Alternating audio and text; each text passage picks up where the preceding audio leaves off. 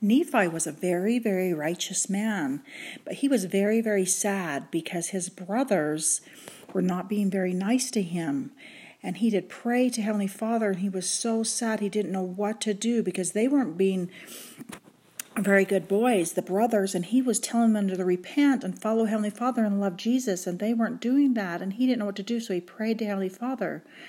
Well, Heavenly Father warned Nephi that he probably needed to leave and go somewhere else with his family. So Nephi followed Heavenly Father like we're supposed to in all that we do, and he took his family and other righteous people with him, and he took his little brothers, Jacob and Joseph, and his other brother Sam, and a man named Zoram, and he took his sisters and all the other righteous people, and they departed. They followed Heavenly Father because they were warned that they probably needed to leave, and they went into the wilderness. And do you know what they took? They took tents.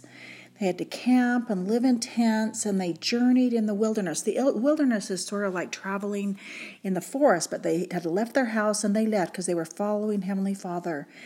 And after many days, they pitched their tents and they lived there, and they tried to obey and did the best they could to obey the commandments of Heavenly Father.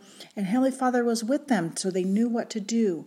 And they worked very, very hard. They had brought the scriptures with them, so they read the scriptures and they prayed.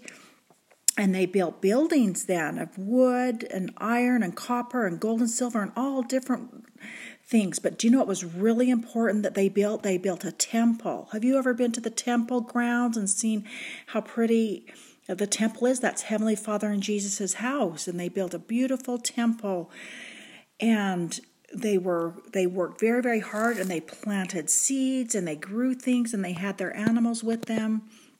And in the scriptures it says, as they worked hard and followed Heavenly Father and they had their temple, they lived after the manner of happiness. And we can be happy too as we do the things the Heavenly Father wants us to do, as we obey our parents and we listen to our teachers in primary and we think of all the neat primary songs that we have.